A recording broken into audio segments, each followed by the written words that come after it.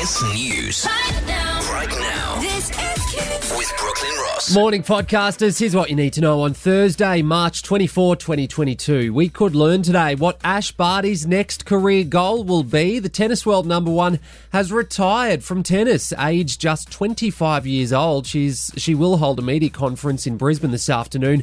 Ash is a big fan of cricket, AFL and golf, and has also said she wants to get married this year. A black box from the Boeing 737 that's crashed in China has now been recovered, but it is very damaged.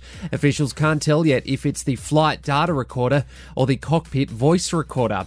The bloke who's read the sport next to Peter Overton every night for the past 5 years has quit Channel 9. Cameron Williams says he's had increasingly poor health and needs time off to address it.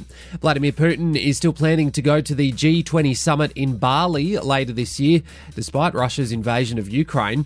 Sydney Uni has banned all teachers from dating students with a new policy ruling sexual or romantic relationships are never appropriate.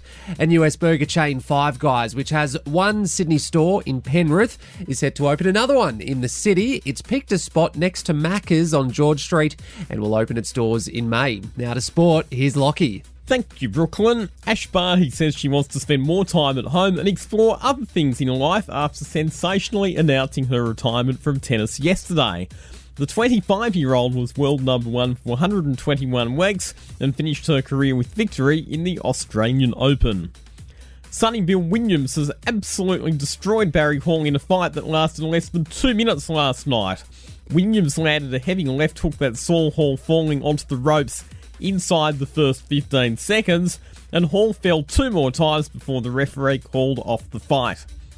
And Australia is in a commanding position heading into day 4 of the final test against Pakistan, following the home side out for a first innings total of 268. Pat Cummins starred for the Aussies, taking a 5-wicket haul. And that's you up to date with the latest in sport. Thanks for that, Lockie. I'm Brooklyn Ross, and that's the latest from Kiss. Thank you so much. Kyle and Jackie O.